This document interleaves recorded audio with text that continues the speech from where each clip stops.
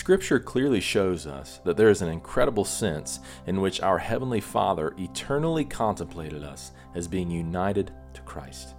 Union with Him that was eternally contemplated before the foundation of the world and before the ages ever began.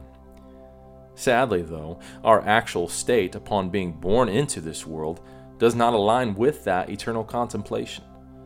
In Ephesians chapter 2, verse 3, the Apostle Paul writes that before faith ever arises within us, we are by very nature children of wrath, like the rest of mankind. Each and every person is historically born into this world, possessing this fallen nature, and is thus separated from God.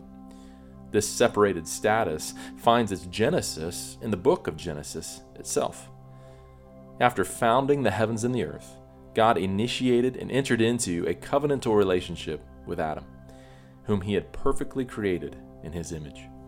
Standing as the representative head of humanity, Adam proceeded to then sin and break his covenantal responsibility, and in doing so plunged himself and his posterity into a state of condemnation and separation from God.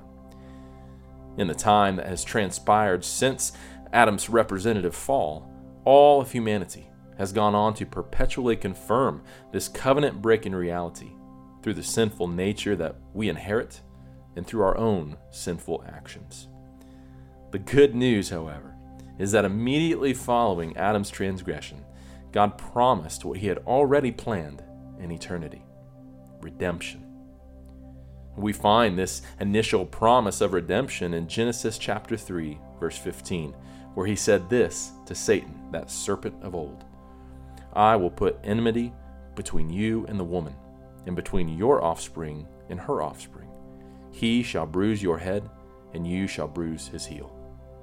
From this curse onward, with increasing color and crescendo, we see God's promise of redemption foreshadowed and reaffirmed throughout all of the Old Testament, until it is ultimately fulfilled in the promised offspring Himself, Jesus Christ.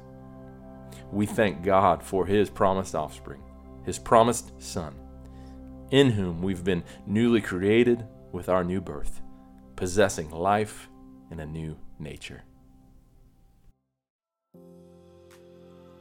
Thanks for listening to Daily Union, where our simple aim is to encourage others in Christ. I'm Josh Merrick, and if you were encouraged by today's words, consider sharing this episode or leaving us a review. Have a great day.